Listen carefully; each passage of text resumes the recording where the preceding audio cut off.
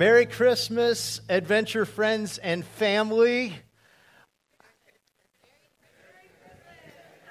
Yeah, the 1 o'clock service. Don't you love it?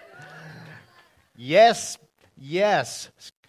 If you're visiting, my name's Scott. I'm one of several pastors on staff. I'm surrounded by a lot of people that will ensure here that you know you matter. It's a high value for us that you know you matter. And tonight, this afternoon, we're going to answer a question that a lot of Americans are asking this time of year. How do we not fear? How do we not fear this time of year?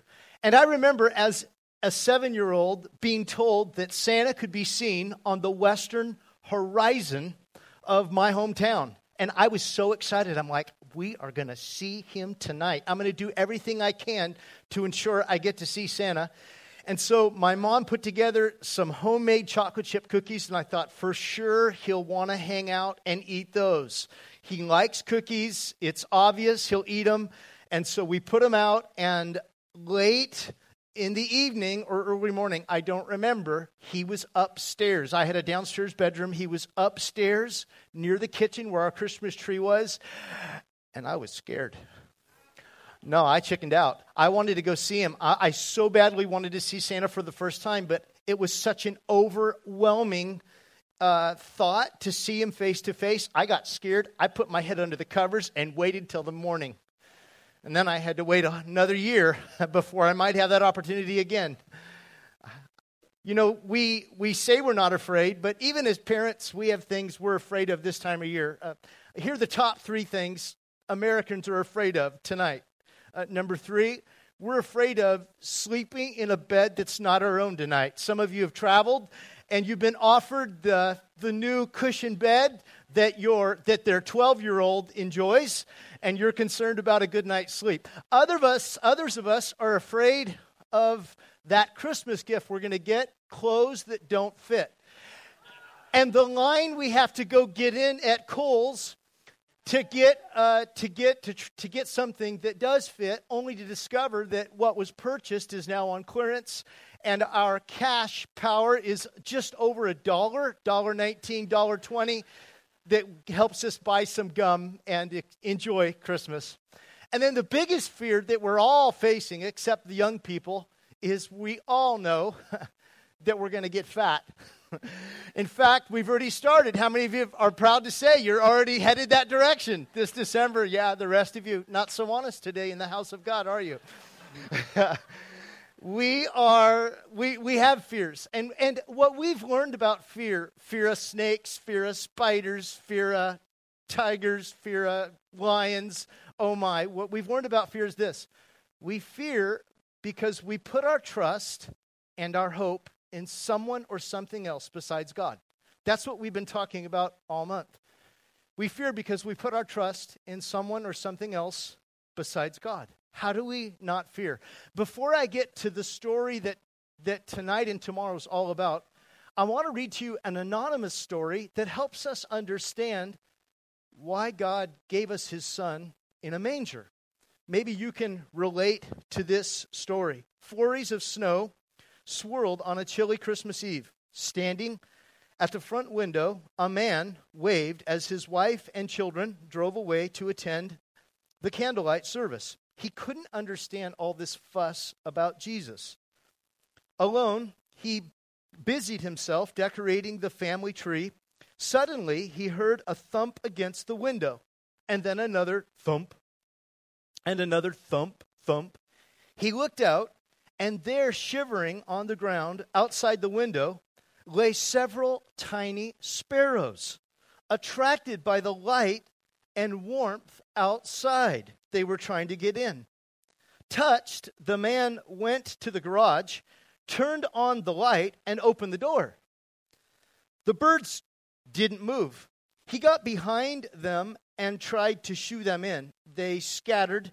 He made a trail into the garage and crumbling some crackers. They wouldn't budge. The sparrows wouldn't move towards comfort, towards light, towards safety. He was frustrated as it sank into him that he was a giant compared to these sparrows, an alien creature who terrified the little birds. Why couldn't he make them understand that what he wanted more than anything was to help them? How does he communicate with these sparrows? Disheartened, the man went back inside and stared out the window at the frightened little birds. Then, like a bolt of lightning, a thought struck him. If only I could become a little bird myself. Did you hear that? If only I could become, he says, a little bird myself for just a moment. Then they wouldn't be afraid. And I could show them how to find warmth and safety. Just then, it dawned on him. Now I understand. That's why Jesus came to the earth, so that we wouldn't be afraid, but we would know who to go to for warmth and comfort and light. That story helps us understand the story that we're going to feature tonight. The story that tells us, do not be afraid. I'm going to read from one of Jesus' early followers who was a sharp guy. He was a doctor that had a unique gift with details, and he shares with us exactly what happened that night over 2,000 years ago. This is what he wrote. And there were shepherds living out in the fields nearby, keeping watch over their flocks at night. And an angel of the Lord appeared to them, and the glory of the Lord shone around them. And those shepherds, they were terrified. But the angel said to them, "Do not be afraid. I bring you good news that will cause great joy for all the people today in the town of David. A Savior has been born to you. He is the Messiah, the Lord. This will be a sign to you. You will find a baby wrapped in cloths, laying in a manger." Suddenly, a great company of the heavenly host appeared, praising God and saying, "Glory to God in the highest heaven, and on earth peace to those on whom his favor rests."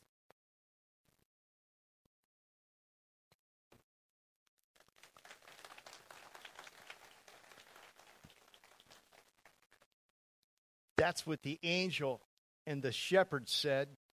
These shepherds were terrified. And the angel told them, don't be afraid. Don't be afraid. How do we not fear? Americans, we're afraid. We're afraid of heights. We're afraid of small spaces. We're afraid of snakes. We're afraid of mice and anything that shouldn't belong in a house, right? We get afraid. But there are other things that Americans are afraid of. More serious things this year. Americans are afraid of government officials. Yeah. Americans are afraid of conspiracies. Americans are afraid of acts of terror. Americans are afraid of financial volatility.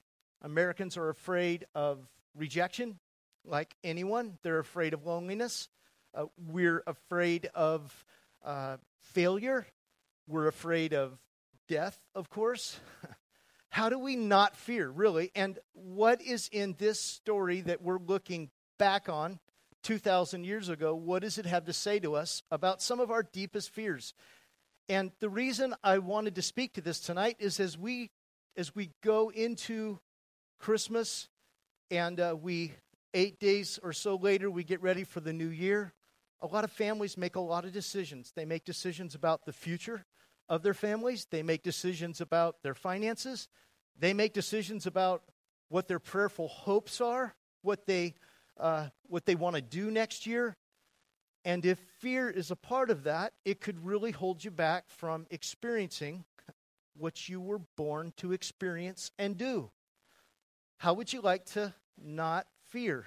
To make decisions this Christmas, to make decisions this new year that are not based on fear, but they're based on joy and hope. How would you like to not make decisions based on fear, but instead to make decisions based on joy, on hope, and on becoming whom God intended you to be? How would you like that? How do you not fear? What the angel said to the shepherds is captured in just a phrase. Do not be terrified, I bring you good news. Do not be terrified, I bring you good news. In the old King James language, it sounds like this. Behold, do not be terrified, behold, I bring you good news. It's like the author saying, if you're afraid, you're not beholding. If you're beholding, you're not afraid. Or another way of looking at it is, if you're looking to Jesus, you're not afraid. If you're not looking to Jesus, you're afraid. You're even sore afraid. How do we not fear? I want to suggest this maybe easier phrase that was pretty popular in the 90s, as I recall it. Here it was. Know Jesus. No fear. Know Jesus. No fear. If you know Jesus, who made his way through every challenging obstacle of fear, as I'll show you, you have the opportunity to live without paralyzing fear. If you choose to not know Jesus, if you choose to reject him, to marginalize him as just a fable, without doing the homework yourself, then you may be very vulnerable to really knowing and experience fear like it wasn't intended for you to experience. How do we do this? I think you got to look at the story, and you've no doubt heard the story for centuries. But if you're going to know Jesus, what do you need to know? Let's talk about knowing the God of perfection. Know the God of perfection. Know this Jesus who lived such a perfect life, a life that we ourselves could never live. He was so perfect, we could never hope to live at his level or his standards. And that was the purpose, so that we wouldn't put our hope in our own works, our own religious rule keeping. Jesus was the end of rule keeping. Jesus lived a perfect life so that when he suffered on that cross someday, we would put our trust not in anything we can do, but on what he got done on that cross. Know the perfect one, Jesus, and free yourself of having to be a perfectionist. Free yourself of the perfect Christmas, the perfect gifts, the perfect food, the perfect yard. And if you're struggling with the perfect kitchen, let me throw that in. And if you're struggling with perfection, personally, watch your step, but walk into the manger maternity ward and see the perfect one be born in total imperfection, in total unsterilized area. Know the perfect one and experience no fear. Know the one who felt abandoned by family. Are you experiencing maybe a little separation from family that you didn't imagine this time of year? You want the comfort of family, but they're not there. Know Mary and Joseph, who are in their hometown, their Natomas, that dates back for their family 1,000 years. It's really their hometown. They know where the new donut store is in their hometown. It's small enough, everybody's talking about it, okay? And know Jesus, know Joseph and Mary, who are in their hometown with hundreds of family without the thoughtfulness of opening a guest home for their niece or great-granddaughter and nephew who are delivering. Know what it's like to feel lonely without family, and see the comfort and the friends that God sends to Mary and Joseph. Know this God. Know the vulnerability of financial volatility that Mary and Joseph experience. Know the God who is a helper to those who depend on him financially. For it's Mary and Joseph who will go to Jerusalem on the 8th day after Jesus' birth, and they'll offer the blue-collar, the very low-income gift of turtle doves to the priests for their firstborn son. There wasn't a cheaper gift available. It's all they could afford. Know Mary and Joseph who trusted in God to be their helper, their provider in a time of need. Know Mary and Joseph. Know their God. Know Mary and Joseph's vulnerability to a conspiracy, a real conspiracy. It's not just talk. It just wasn't on the BBC News app that Joseph carried around. But it truly was a conspiracy where little Herod the Great, that little 4-foot-something evil little thing, was indeed trying to find their son Jesus because he was a threat to his throne in Jerusalem. It was a true government official looking for the child born. And see God protect Joseph and Mary by sending another angel to Joseph in a dream and telling him, hey, take a Southwest flight down to Egypt and get away for a couple years. Know a true God who protects from conspiracy. And finally, know a God. Know a God who has your best in mind. A God who will make certain that you're living in a place that's the safest for your family. For him, for Joseph and Mary, it was the obscurity of Nazareth, where Jesus could be raised and no one would see that he was different, that he could outrun a train, that he could fly and could kick a football over 20 miles. No one ever knew him because of the obscurity of where he lived. Our God cares about where we live. He cares about our families being cared for. Do you know that kind of God? Finally, know the God who protects us when we're facing terrifying death potential. Mary and Joseph are in their teens, and they're facing death. Mary facing death because it looks like she's broken the very strict law of betrothal. She's pregnant outside of marriage. She faced death sentence by her community. She and Joseph are the maternity ward. You can see that it probably was Joseph who cut the umbilical cord. It was Mary who wrapped Jesus in swaddling cloths. Do you see their courage in the face of what we all fear sometimes the most, death? They had it. They didn't have fear. How do you know this kind of courage, this kind of joy in the midst of difficulty? It's this way. You know Jesus. You know no fear if you know him. Not that it won't creep upon you, but if you know him, fear is constantly on the downtrend. But if there's no Jesus in your life, how can you live fearlessly? Now you say, hey, I'm not afraid. I'm not afraid of dying. Some philosophers, Kubler-Ross, suggest that death is just an easy transition. Hey, I've been at bedside with people who are dying, people that of faith and people not of faith. We weren't built to die. It's an awkward experience. I'm not looking forward to that moment. People say they're afraid to die because they're afraid to face the judge. Hey, if you place your trust in the judge, Jesus, he's the judge. All judgment has been given to him. You place your trust in him, who paid the penalty to ensure all our wrongdoings were forgiven by offering his substitutionary death. There's no fear of judgment.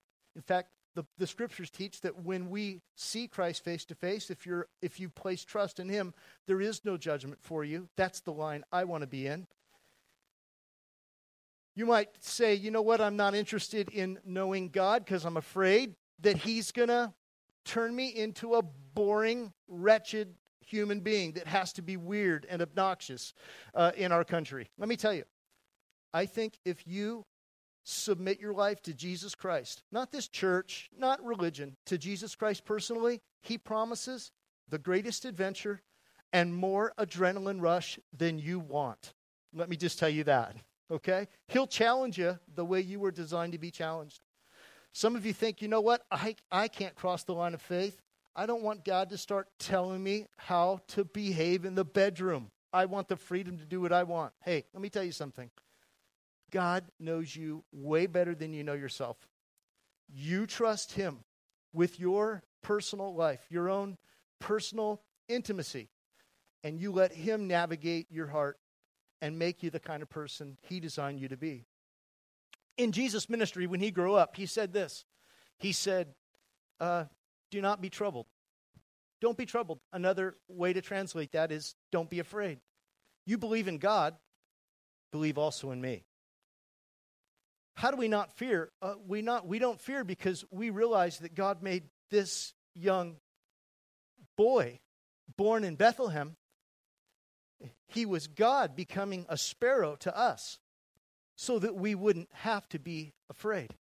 He says, you believe in God, believe also in me. What I want you to imagine, I want you to imagine a Christmas this year where everything doesn't have to be perfect. Jesus already accomplished that in his life. Jesus already accomplished that on the cross. I want you to imagine a Christmas and a New Year where you're not concerned about your finances. Just like Mary and Joseph were dependent upon God to provide, you acknowledge God as your provider. I want to encourage you to be of a mindset, imagine a mindset where you are trusting on God to lead you this year, whether you're facing unemployment, whether you're facing an undiagnosed medical challenge. You trust God to lead you just like he did Mary and Joseph to the very obscure and safe Nazareth. I want to see you imagine this year, you're not being afraid of conspiracy theories. You're not being afraid of government officials. They're all under God's authority. He can take them out any day he wants. That might direct your prayers a little bit this Christmas. I don't want you to be afraid. I don't want you to be afraid of your family that maybe you feel abandoned by. I want you to trust the family God's given you. In fact, between Christmas and New Year's, I want to challenge you to treasure every moment you have with your spouse and your parents and your grandparents, your brothers and sisters, your children, your nieces and nephews. Treasure every moment you have with them because we just don't know when it will be our last. And we'll have to wait till we see each other in glory. Imagine that kind of no-fear life. This is how it starts, with this prayer. This is a prayer that is taken right out of Holy Writ, and it's for people. It's a very simple prayer. You're in a church. It's an appropriate place to pray. And I want to give you this as a consideration this afternoon. It's this prayer. Can I have a little help? I believe Jesus is Lord.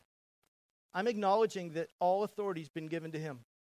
I believe Jesus is Lord. And he conquered the most challenging fear, raised from the dead. I believe Jesus is Lord, raised from the dead. I'm going to lead you in that prayer in just a moment. You might be here thinking, I've not prayed in forever. Hey, guess what? You're at the right church to pray for the first time in a couple decades. We have a saying at this church, no perfect people allowed. So if you feel like you have it all together, you came to the wrong Christmas Eve service, okay?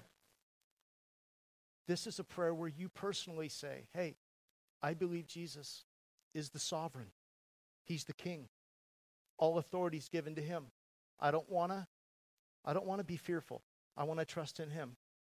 And that was all based on his resurrection. And so we end by saying, raised from the dead. Maybe you pray this for the first time in your whole life. Here's the deal. You pray this prayer personally between you and God, and you set up opportunities so that you don't have to fear ever. I invite you now, no matter where you're from, if you came with a friend, grab a hand, and let's pray together very briefly. If you don't want to pray, don't pray. But if this Christmas message is Jesus is Lord in your heart, I encourage you to pray it with me. Let's bow our heads if you're comfortable with it. Heavenly Father, we simply say that we believe Jesus is Lord, raised from the dead. Let's do that together. I believe Jesus is Lord, raised from the dead. Help us not fear. And with every eye closed and every head down, if you just prayed that prayer for the first time in your life to acknowledge Jesus Christ, between you and me alone, I want to acknowledge that you prayed that prayer with me. Would you just raise your hand from where you're seated? Raise it. Praise the Lord. Anybody else? Praise the Lord. I see others of you. Heavenly Father, I just pray that you'll help us experience the courage, the hope, and the joy that comes from not being afraid. In Jesus' name, amen.